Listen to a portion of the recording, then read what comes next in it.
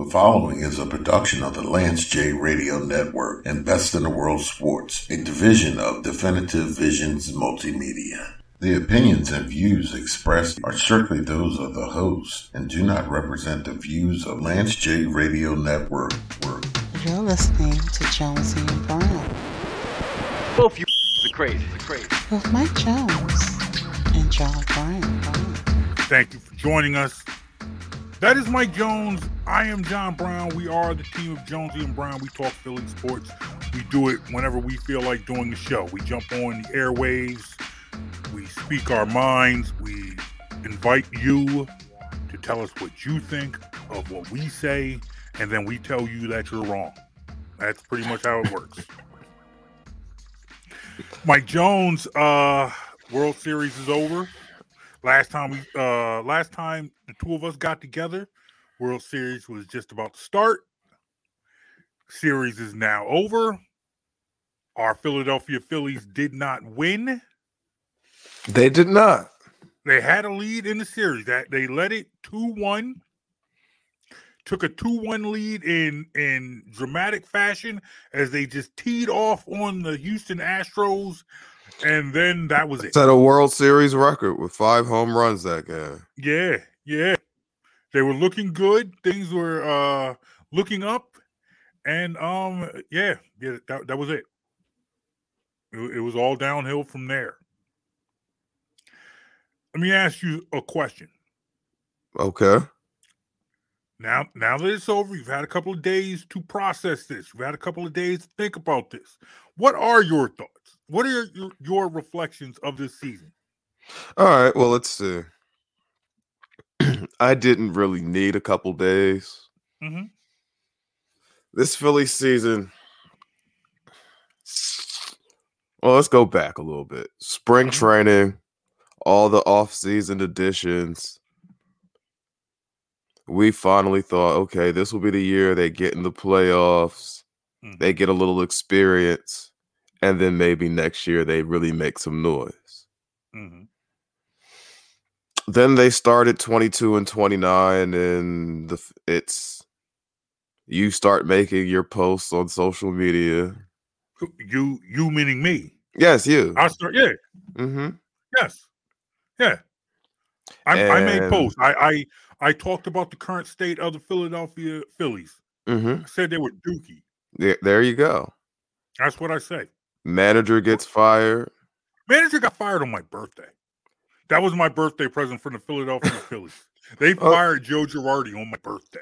Well, it wound up being a good birthday present because they immediately went on an 8-game winning streak, won 14 of the next 16 after 14 of 16 after firing Girardi, and they were on a roll. Mm-hmm. Then came September. September was bad. Mm-hmm. They struggled just to get into the play. They backed their way into the playoffs. Yeah. They were the final wild card team in a year where you have 3 wild card teams. Are you a fan of that? Are you a fan of how they do the playoffs now? The extended wild card. Now there's a wild card weekend. There's more than it's better than just one game. Okay. When they had the 2 wild card teams and they just played one game to see who played in the DS, I didn't like that. Okay. Because it seemed anti-baseball. Mm-hmm. Not that I'm so much against the concept of one game, but baseball all year long, everything is series. Yeah. At minimum, you're playing a 2-game set, but it's usually 3 or 4. And then all of a sudden, after doing that for 162 when it matters, you're going to tell me it's one game? That's just not baseball to me. Understood. Yeah. But if you want to expand the playoffs, because baseball for a long time, it was only division winners in. Yeah. It was 3 teams from each conference. That's not a lot of teams in the playoffs. So now we're up to 6. 6 isn't a lot. Yeah, but when you look at it before, I mean, let me ask you, what was your first memory of good Phillies baseball. And granted, you and I were Philadelphia Phillies fans, and there weren't a lot. Unfortunately, there's just not a lot to choose from when you're talking about good Phillies baseball. My first memory of Phillies baseball, period. Okay. I want to say it was a spring afternoon. I got home from school and wanted to watch cartoons. Turned on TV. 1729, one of them, whoever was broadcasting the Phillies games at the time. Yeah. And I'm immediately upset because there's this baseball game on TV instead of my cartoons. So I'm mad at this point because I'm a little kid and I want my cartoon. Yeah. So I'm forced to watch this baseball game. And I have no idea what's going on or why they're flashing this big 500 on the screen. Oh, Mike Schmidt. Mike Schmidt. Okay. And then I hear them start talking about it's his 500th home run. And it's like, okay, I guess that is kind of big. All right. Yeah, okay. But that is actually my first memory of watching a Phillies game. Well, I asked the question because with a team that gets as far as the World Series, when you have a team that plays for a championship, and you're talking about a franchise that unfortunately just does not have a lot of championships. Like, most losses all time in professional most sports. losses all time. It's like you're when you're talking about the Phillies,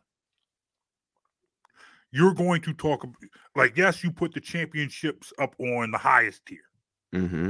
You're always going to talk about 1980 and 2008. That is the highest. That is the pinnacle. However, since we're not the Red Sox or the Yankees, who have countless World Series wins. All right, let me get back to actually finishing what I was saying. Oh, okay. I'm sorry. Because so they had the September they had. September was terrible. They back into the playoffs. Yeah. They're the final the wild card team. That's where we got sidetracked. I started talking about them being the final wild card team. When you're in a year where you have 3 wild card teams. And so what happens? They get 3 games on the road to deal with the Cardinals. Yes. They beat, and at that point, with the way with how they looked in September, at that point, I'm like, okay, well, they got a taste of the playoffs. It's been fun. And then they won against the Cardinals. So now it's like, all right, that was fun. They actually did a little something. And then they get the Braves. Braves are a 100-win baseball team. Phillies are an 87-win baseball team. It was a fun year. This was great. I'm not mad. They actually got through a round in the playoffs after that terrible. Like, all right, they're just going to lose to a bet, and then they beat the Braves.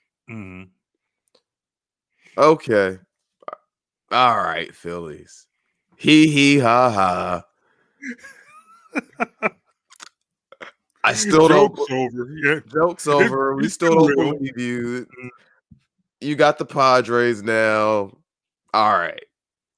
Not that the Padres are world beaters, just you're expecting the run to end at some point because this team has been so up and down.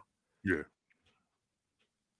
I actually did not have any expectations for this team until they got into the World Series. Okay. And then it's like, oh, maybe there's something real with this team. This feels special. And at that was the World Series was the first series I picked the Phillies to win.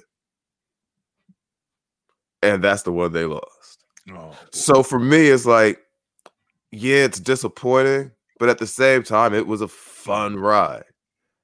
with little to no expectations going in, I enjoyed every game of it.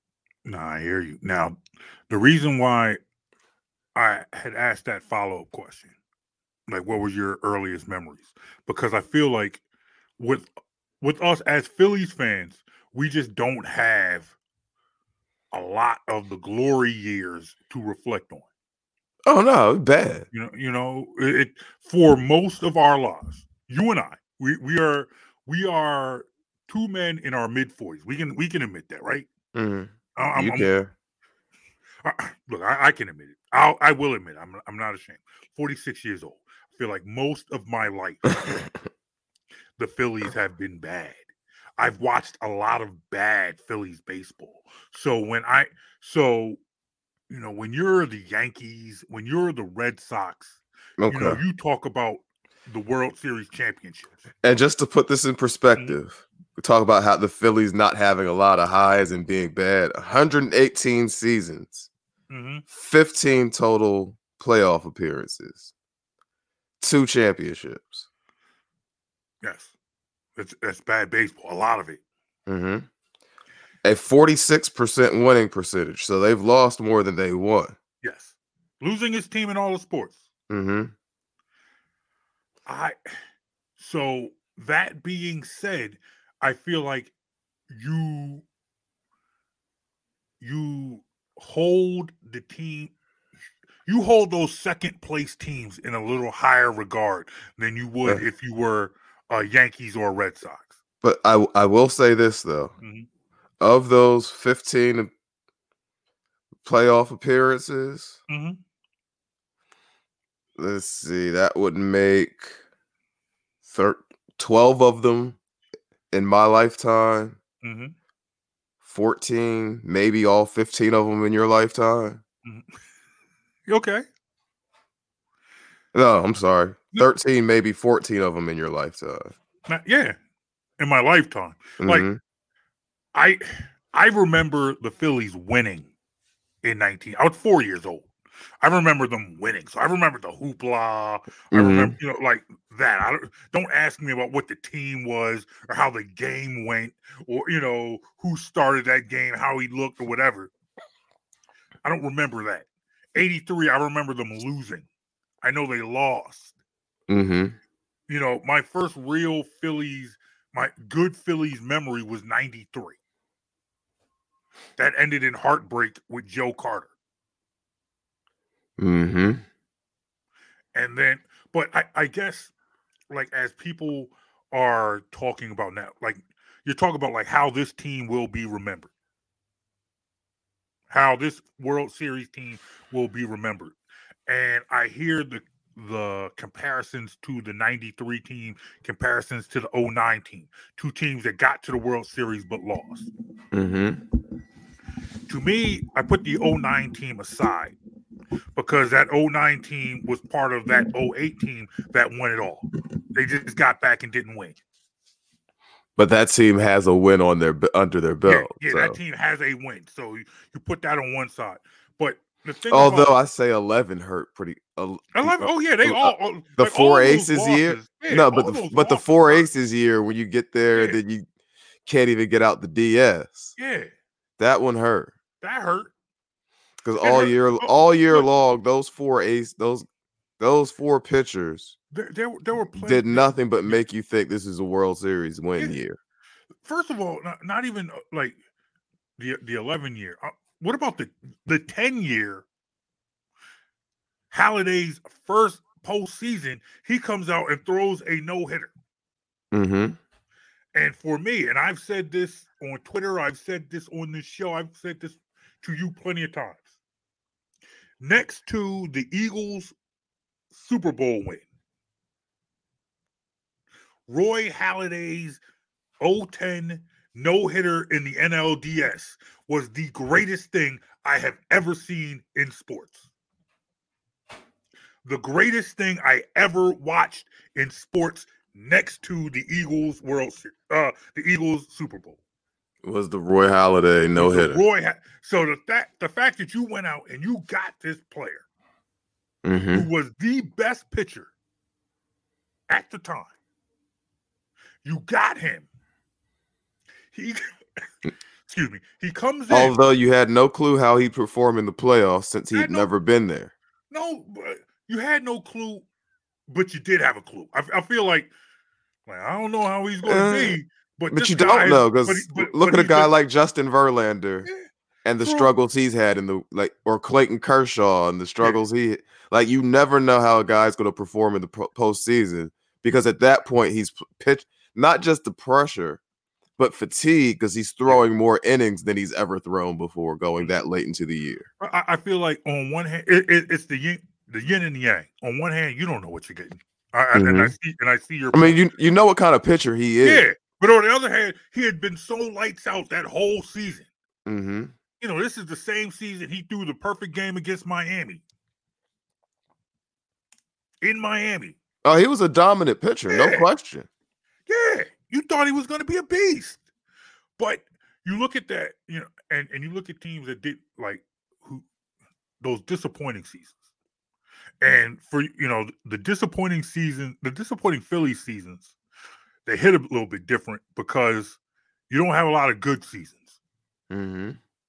Like 93, and that was the team I've seen a lot of comparisons to. I feel like that 93 team came out of nowhere. Agreed. That team came out of nowhere, and you didn't see it coming. Like,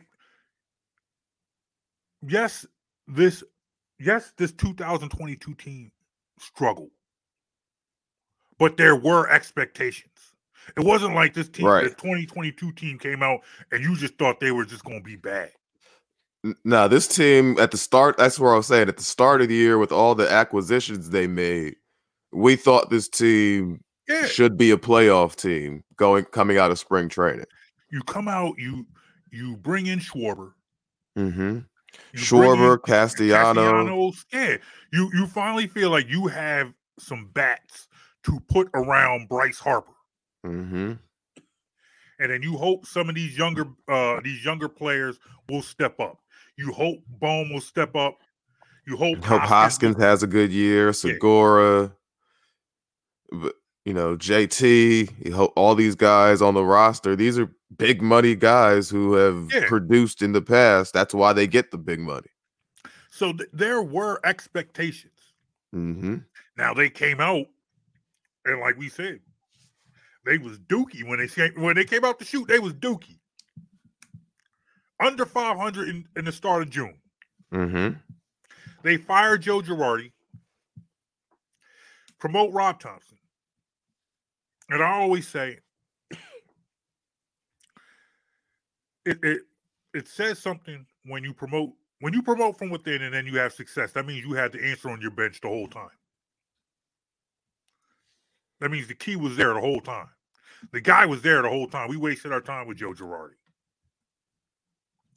But nonetheless, I look at this team differently because I now want to see where this team goes.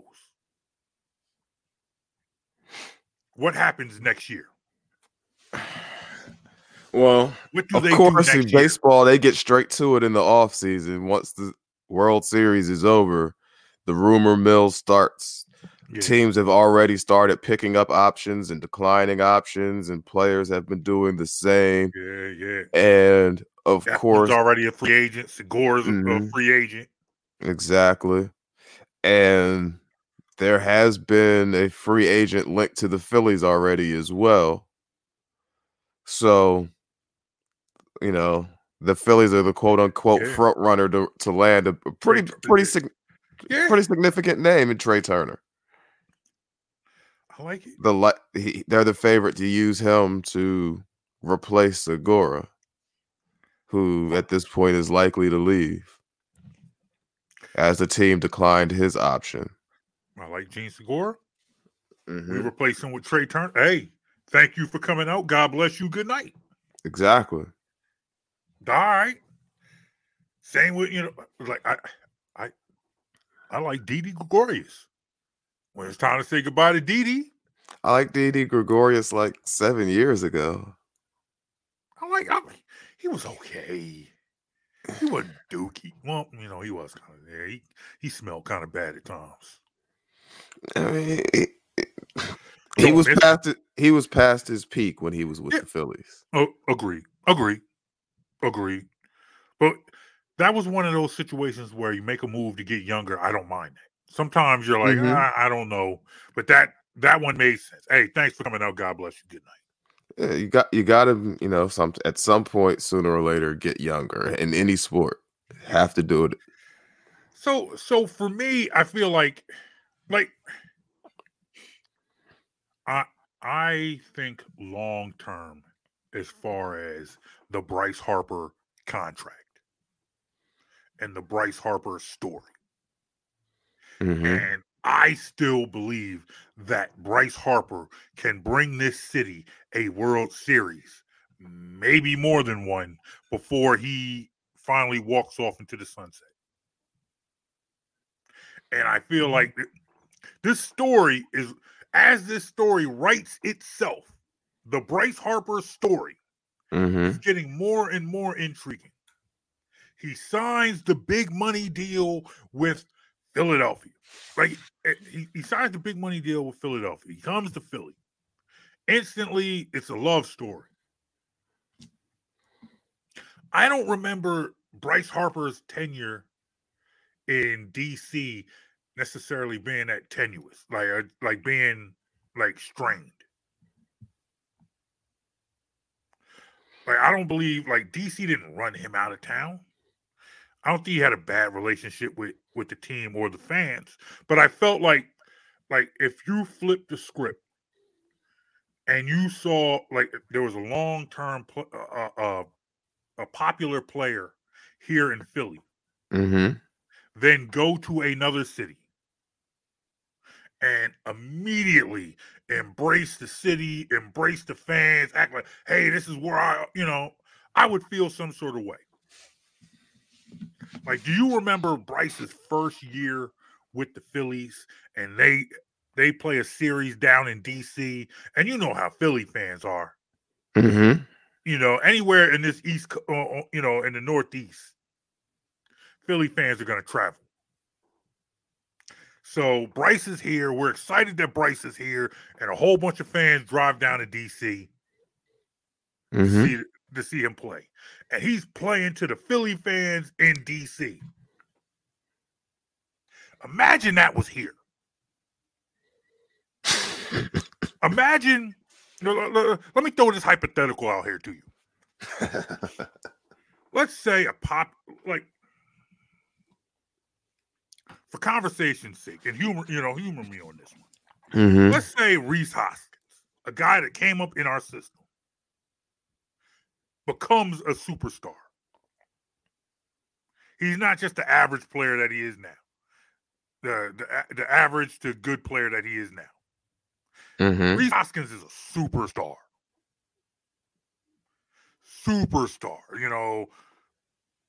Cornerstone player. Thought of as one of the best in the league. He finally comes up in free agency. And he goes to the Mets. He signs with the Mets. One of the first series of that next season, as Rhys Hoskins is in a Mets uniform. We're home, and you know how Mets fans like to come down here the same way we like to go down to DC. So there are always big pockets of Mets fans whenever the Phillies play the Mets. Rhys Hoskins is out there in Citizens Bank Park, playing up to the Mets fans who come down here to cheer on their big free agent signing. How are you feeling about that? I'm sorry, what? How would you feel? No, I heard you, but what? Yeah. How I heard you. Yeah. I understand. But I don't know what you mean. Like, how am I going to feel about Mets fans? How would you feel in Philly? How would you feel cheering some player who left Philly to go to the Mets? Yeah. You be pissed. So you telling me it's even a question how I would feel about some dude who left That's what I'm saying. And it's like, as cool as it was to me, because I'm on the right side of that equation. Bryce is our dude now. But I'm sitting there in the back of my mind, I'm like, golly, DC's got to hate that. But then you flip the script a little bit. Because what does DC then go out and do? DC wins it all. They go out and win a World Series without Bryce. Mm-hmm. So I tie this all in together. So the Bryce Harper story, he signs the big deal. We love him here. He owns this city. He's one of the greats. Bryce Harper is on the Philly sports Mount Rushmore right now. It's him. You said what? Bryce Harper is on the Philly sports Come on, man. Come on. Oh, I'll say the current Mount Rushmore, not the all-time. I mean, yeah, he's absolutely one of the best players in the city Philly currently. Right currently. Currently. That's all I'm talking about. I mean, currently. He's up there. It's Bryce, Embiid, probably Jalen. Oh, you know what? Bryce, Embiid, Jason Kelce. And I don't know who you put from the Flyers on there right now. That's a whole nother story. Maybe Carter Hart. I don't know, but that's another story. But probably have to be Hart. Yeah, probably have to be Hart, but that's another story. But the fact of the matter is, you go out there, he signs his big deal. He's here for a long time. The team that he left that you thought was going to be in shambles when he left wins the World Series. Mm-hmm. He finally gets his shot at the World Series. First shot at the World Series. First time winning a series. Won the wild card, then won the NLDS. He hadn't won a playoff series yet. Didn't win a playoff series till he got here. Finally wins a chance and has been lights out. Mm-hmm. Like, it's not like, this is a superstar who gets to the world, because you see. Oh, he put up monster numbers in this postseason run. Yeah, he was a difference maker. Bryce was a difference maker. He won games. Yeah. Won games. Closed out series. Sent people home. Yeah. Phillies could have lost in 5. Phillies could have easily lost in 5. They got 2 wins because Bryce Harper. But nonetheless, he gets to the World Series, he loses. Mm-hmm.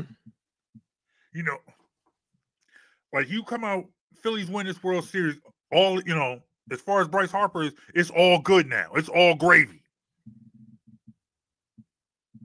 Everything makes sense. You got the team to the World Series. Now you lost unfinished business. It's going to make the Bryce Harper story that much more interesting when they finally win that World Series. I still believe that Bryce Harper and the Philadelphia Phillies can win a World Series before that contract is over. I believe. I mean,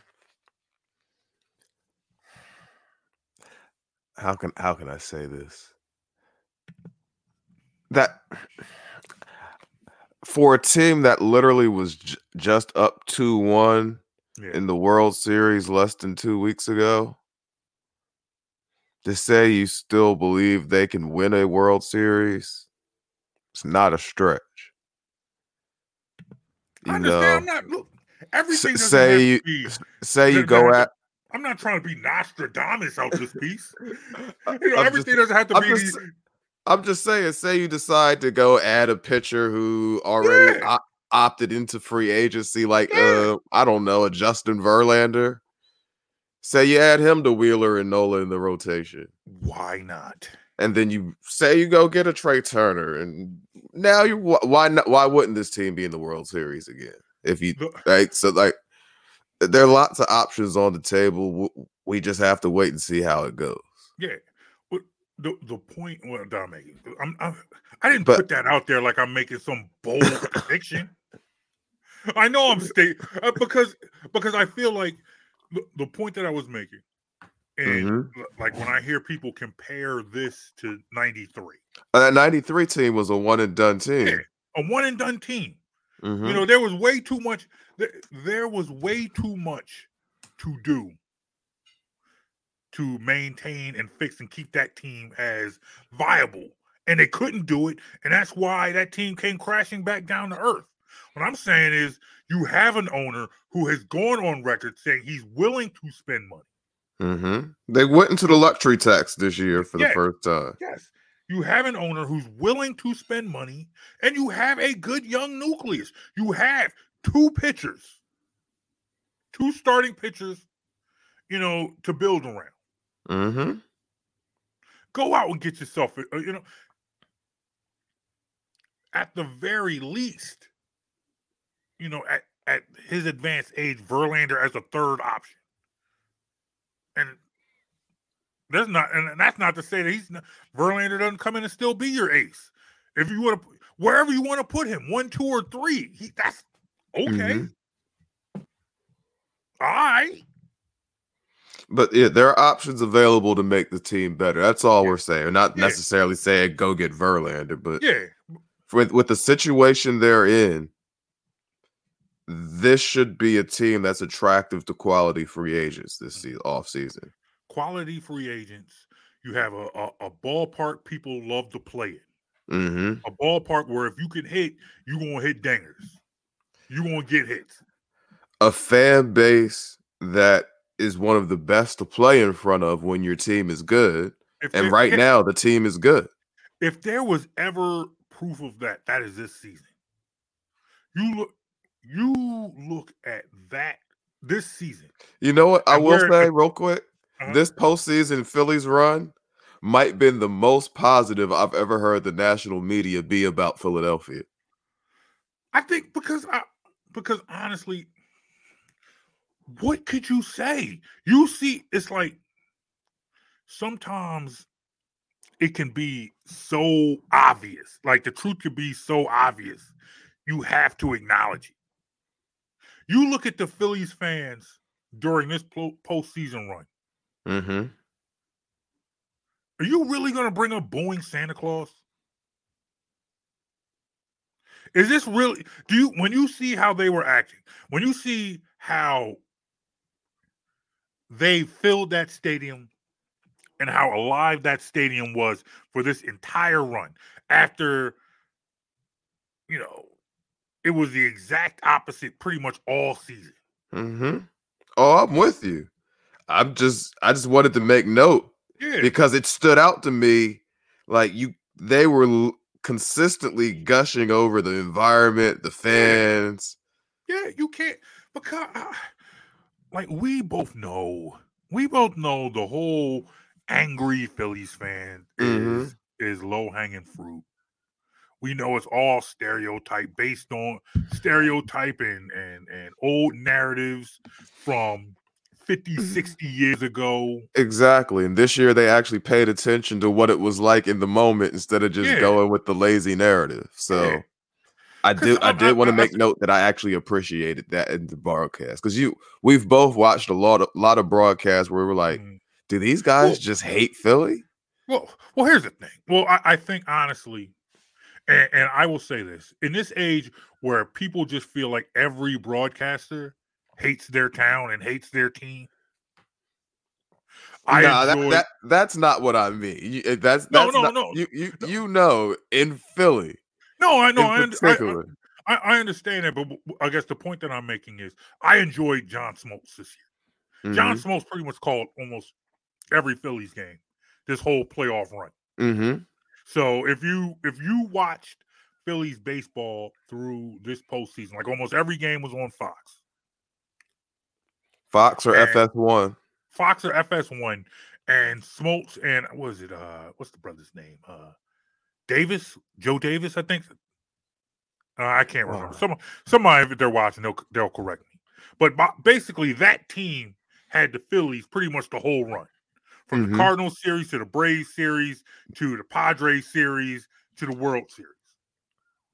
Right. And John Smoltz played a lot of baseball in Philly. Played his whole career with the Braves. Played a lot of games in Philly. So he knows this fan base well.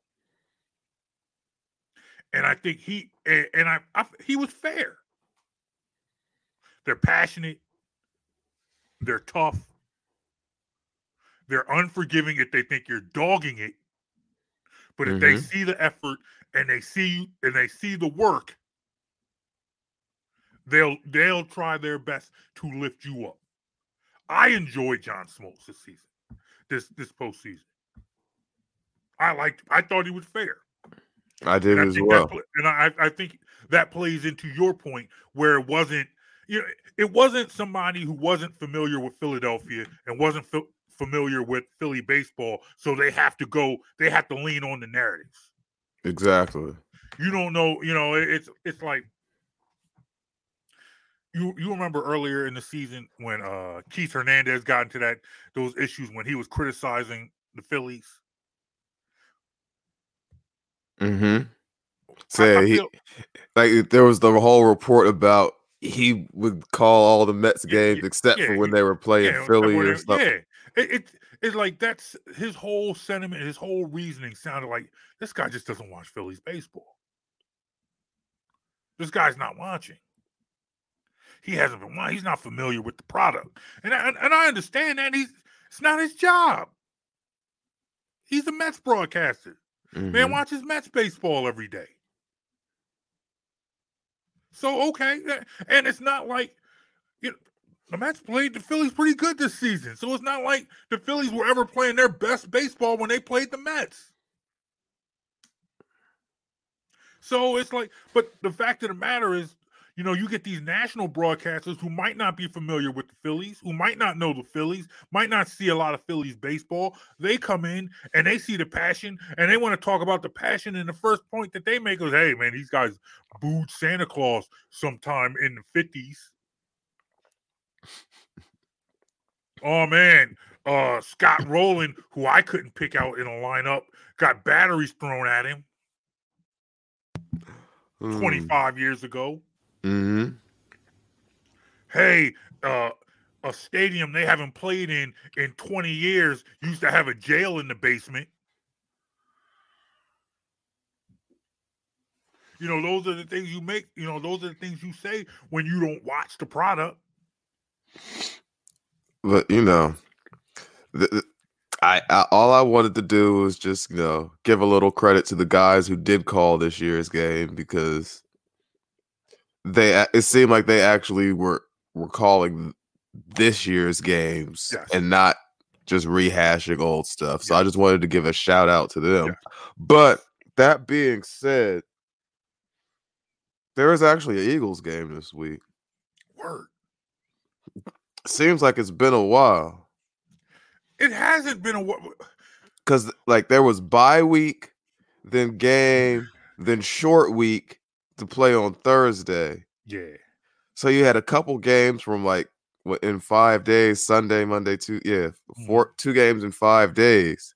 And then you get But then you go from Thursday, not just to Sunday, Thursday to Monday.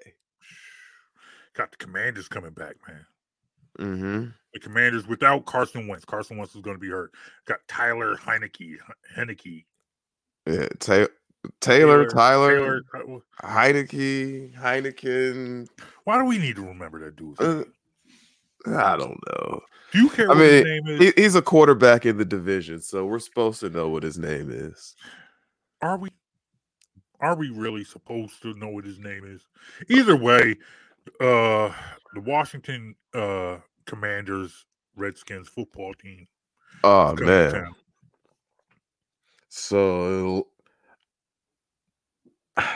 sometimes adversity causes a team to rally together. Sometimes adversity and distractions can cause a team to fall apart. It will be quite interesting to see what happens to Washington the remainder of this season. Big ball dropped on them today, so we're not going to get into it too much, but they're being sued by Washington D.C.'s Attorney General, so it's not looking good for Dan Snyder. That's a mess. I mean, we've known it was a dumpster fire that was going to remain on fire as long as the Snyders were in ownership. But to actually have a case brought against you by the local AG, man, like, man. Have you ever made a comment that could have been right if somebody did not? Have you ever made a comment about a person or a team that could have been right, but that person or team seems to just do everything within their power to prove you wrong?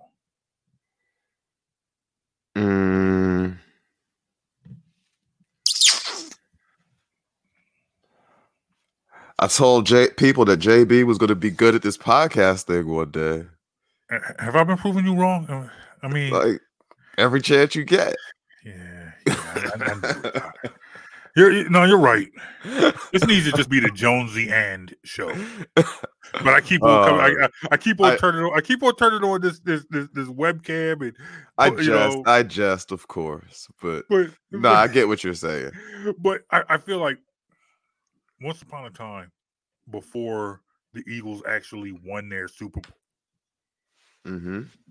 when it seemed like the Eagles were the cream of the crop of the NFC East every year, it used to worry me that they would not win championships because I felt like at any given time, this window will close. Like you look at the Andy Reid era. Like through most of the Andy Reid era, the rest of the NFC East struggled, with the exception of 2 Giants teams. And one of them backed into the playoffs in the last week at 9-7. Yeah. And just went on a run. But the point was, I felt like there needed to be a sense of urgency because at any given moment, one of these bad NFC East teams is going to figure it out. They're not going to be bad forever. At some point, the Giants will figure it out. At some point, the Cowboys will figure it out. At some point, the Redskins will figure it out. And the Commanders. There were the Redskins at the time. They're the Commanders now. I feel like the Commanders, Redskins football team organization has desperately, since I've made that comment, tried to say, oh yeah, we'll show you. We're never going to figure it out. We are just going to be bad for this whole time. I mean, let's be honest. It's ownership. Yeah. It's always been, from the time Snyder got involved and they signed Albert Haynesworth, you knew what type of ownership this was going to be. Nah, man, it goes before. Cause you remember when they signed Bruce Smith and Deion Sanders when they were both done. Doner than done. I have a friend who's a DC football fan, and he made a list of teams that he thought had the worst fan bases in all of sports. And he put Philly towards the top of the list. Philly fans are just horrible people. And I'm talking to him and I'm saying, I find this list laughable. Because I feel like there's nothing a DC football fan can tell me about what makes a good fan base. Like, you cheer for a team who has no respect for your love, no respect for your fandom, no respect for your dedication, no sense of urgency. This is a team that just seems determined to get it wrong every year. So how can you tell another fan base that their passion is misplaced? that their passion, however they choose to express it, makes them a bad fan base. How can a DC fan tell me anything about what makes a good fan base? You're not a good fan base because you don't have a good team. And he got offended by that. So, as much as I appreciate a good rant, I appreciate a good rant as much as anyone. I think we're supposed to be talking about this game coming up. Okay. So, let's just be honest. Mm-hmm. Do either of us really think the Commanders have a chance in this game? No, they don't. Without the Eagles coming out and pooping the bed. Yeah. I don't believe this Washington Commanders team can come out and outplay the Eagles without the Eagles playing monumentally bad. And I feel like what makes this a test of the Eagles. Mm-hmm. What makes this a test for the Eagles, I should say, will be, you've heard them talk about they have not played the perfect game yet. They haven't. And Jalen Hurts has talked about leaving money on the table. Mm-hmm. What was it? The Steelers game? That was probably the closest to a complete game they've played all year. Yes. When you think, I feel like this is a test of that. Here you have an opportunity to be perfect. This should not be the game that you leave money on the table. Let's see how well this team was, so far this season, there's been no reason to question how well this team respects the leadership of Jalen Hurts. They respond to him. They like playing for him. It's real. They like him. He seems to be he's a real deal. I'm not even going to say seems to be. He's the real deal. Mm-hmm. You have this is a time you're at home. You're on Monday night. You remember a couple years ago, Eagles played the Redskins on Monday Night Football down in D.C., and they just absolutely obliterated them. Mm-hmm. First play of the game, Vic goes deep to Deshaun, and it was just off to the races from there. It was like 35-7 at halftime. Mm-hmm. That's what I need. I need foot on neck from beginning to end. Do you think that this Eagles team is built to do that?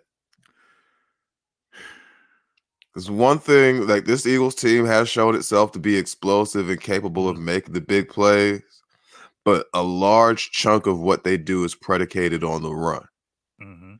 So that's why I asked, is this the team that's really designed to just come out and blitz somebody offensively and run up 40-some points? I think the way that they have scored their points this season could make that happen. In the sense that, of course, you start off with the game plan. You don't do anything, you don't do anything out the ordinary. Of course, you start with trying to establish the run. Mm-hmm. Let's see if you can get some long drives using the run. But when have they scored most of their points this season? Second quarter. You come out second quarter, start slinging it after you soften them up with that run. When they feel like they got to stack things up to stop that run. And then you give them that dose of A.J. Brown and Devontae Smith. But that's the thing. You do that in the second quarter. Say you go up 21-7, 28-7. This team has shown its willingness to take the ball out of Hurts' hands in the second half and just go back to running the ball. Well, I think that depends on how much success. So again, that's why I say, is this team really built to just run up 40-some points on somebody the way they play football. I just don't see that happening. This team will dominate a game and it'll be 24-7. Like, they completely dominated the game. They completely outplayed the opponent. But the second half of a game, you see a lot of Shady McCoy and Kenneth Gainwell and Boston Scott. Shady McCoy. They're going to put Shady in the game? Did I say Shady? Miles Sanders. Miles Sanders. Why am I thinking about Shady? They're going to push. It's going to be. See, there you go. You're talking in circles now. A lot of Miles Sanders in the game. The Eagles are going to score so many points that they're going to push Shady. They're going to see Shady on the sideline and say, hey, bro, tool up. You going in. Shady might still be able to get 3.5 a carry behind this O-line. I think so, too. But I think bottom line is here is an opportunity. Here's an opportunity to play that perfect game that they have been talking about. Mm-hmm. You have a team that's beatable. You have a team that's crushable. Mm-hmm. A team you already beat. And had 9 sacks in the game. Exactly. So honestly, I feel like if there would, we know what we would find disappointing about this game.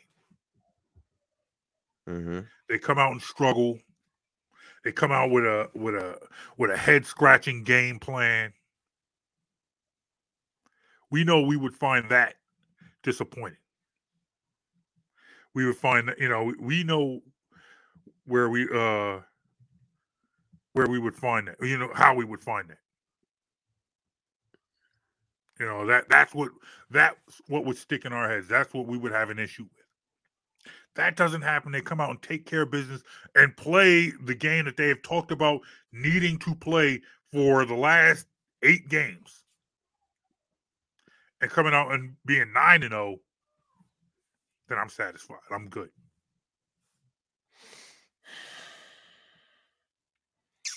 So, like I said, I could see this game easily. First half, you going into halftime, Eagles up 24-7, 28-7. Mm-hmm. Second half, it's a lot of running the ball, a lot of just out physical and like being more physical in Washington. And it ends up being like 31-14, 30, type game, 37, somewhere in that range. Yeah. Like where you completely dominate the game, but you're not, because you are so effective with taking time off the clock and shortening games with your running attack. I see it more like mid-30s than mid-40s. I mean, that makes sense. I think if those types of games, are still dominant. Mm-hmm. Like there are times. Agree. Like we agree. We expect to see them dominate the Washington team. Yeah. It's just the manner of how it happens. I want them to dominate this team. That's what I expect. So if domination does not translate into 53-5, 55, like they're going to get a 6. Now the one thing 53-6, something like that. The one thing I don't want to see would be a situation where, like, look, and when it's happened in a couple of the games where the offense has that explosive second quarter, and then it's one thing to shorten the game running the ball as long as you're still moving the chains and actually possessing the ball. Yeah. But I don't want to see a situation where the offense is sputtering and looking like they're actually struggling in the second half. Agreed. That is what I don't want to see. Agreed. I'm completely with you. Like you said, like if the game is close because they were dominant but didn't score a lot of points, I'm good with that. If the game is close because you allowed them to stay in the game and maybe were able to pull away, get a late touchdown to salt the game away or something like that, that would bother me. Agreed. Like when there are times when a score might be close, and you'll say, "Hey, the game was not as close as the score would indicate." Mm-hmm. That might not bother me. I might not be bothered by that.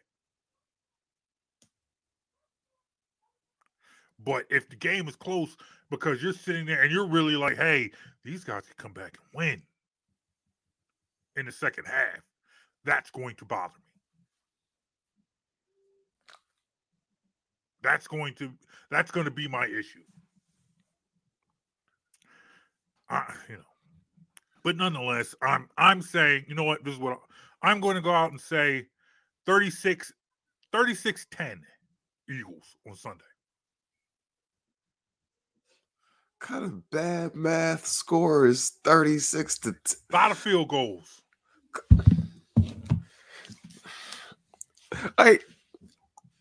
What kind of algebraic equation you use to come up with 30? Come on. 36-10. I'm gonna go 31-17. Now, when the Eagles score 36, I'm going to call you. Even if they don't finish with, even if that's not what they finish with, if at any point in time in that game the Eagles have 36 points, I'm going to call you. I'm going to say something to you. I don't ever call you. If they text you. If they finish any possession with 36 points exactly on the board, I'll be expecting a call. You'll get a call. You will absolutely get a call. You will absolutely get a call.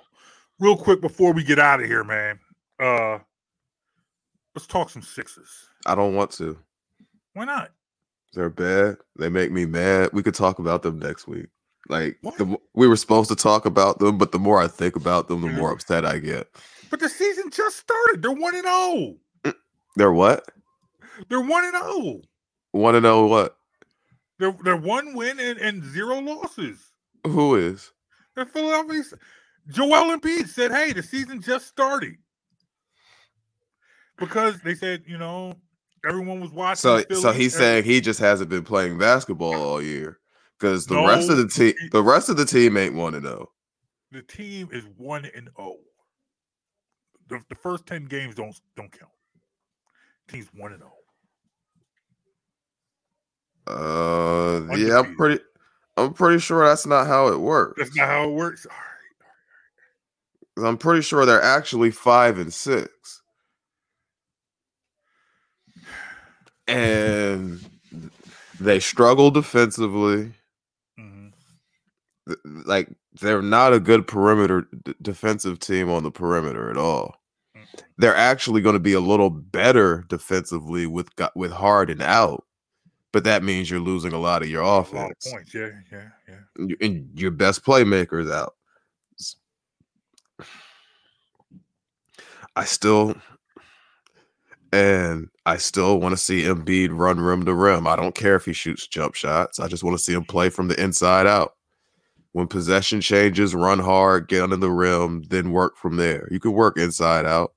I'm tired of seeing him the last guy down court changing ends and then starting at the top of the key and then working his way in.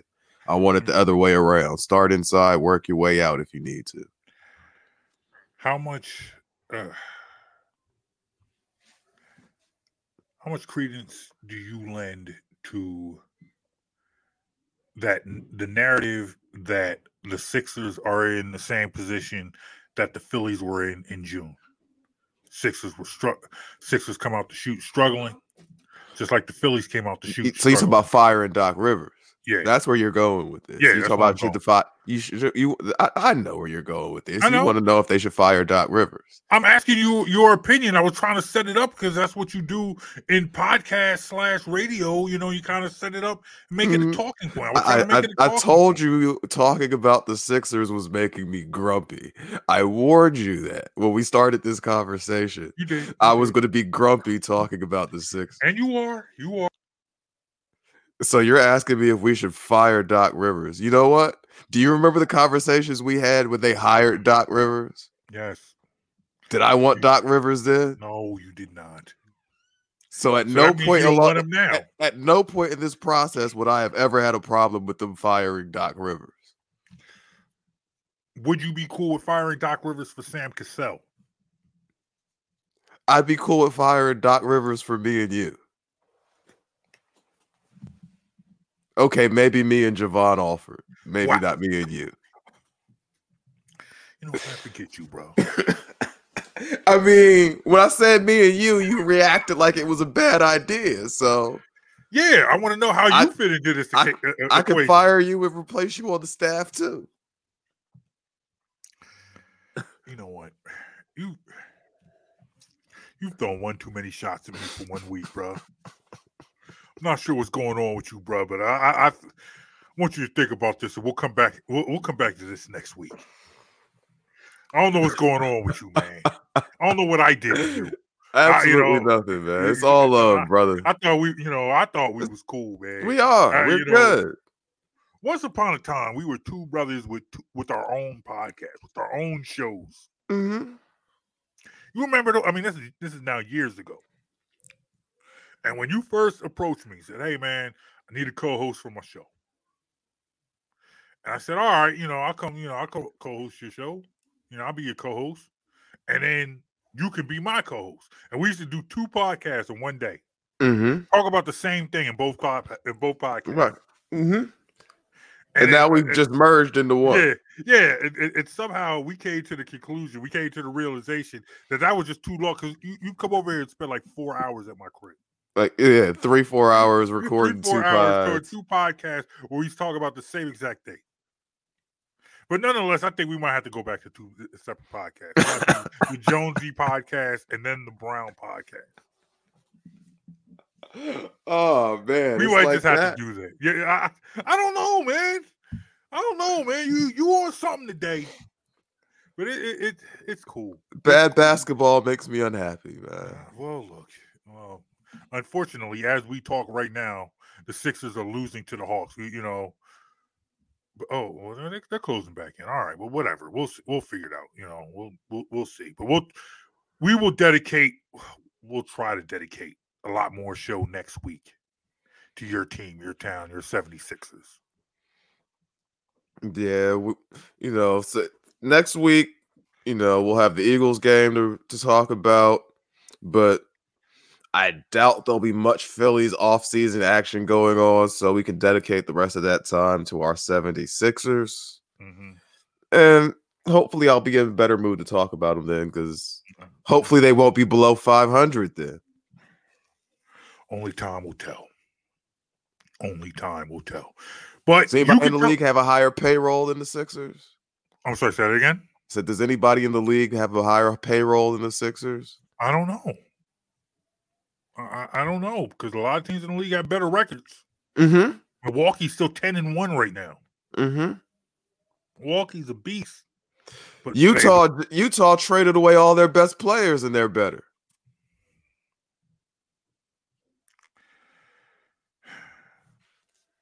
Time will tell.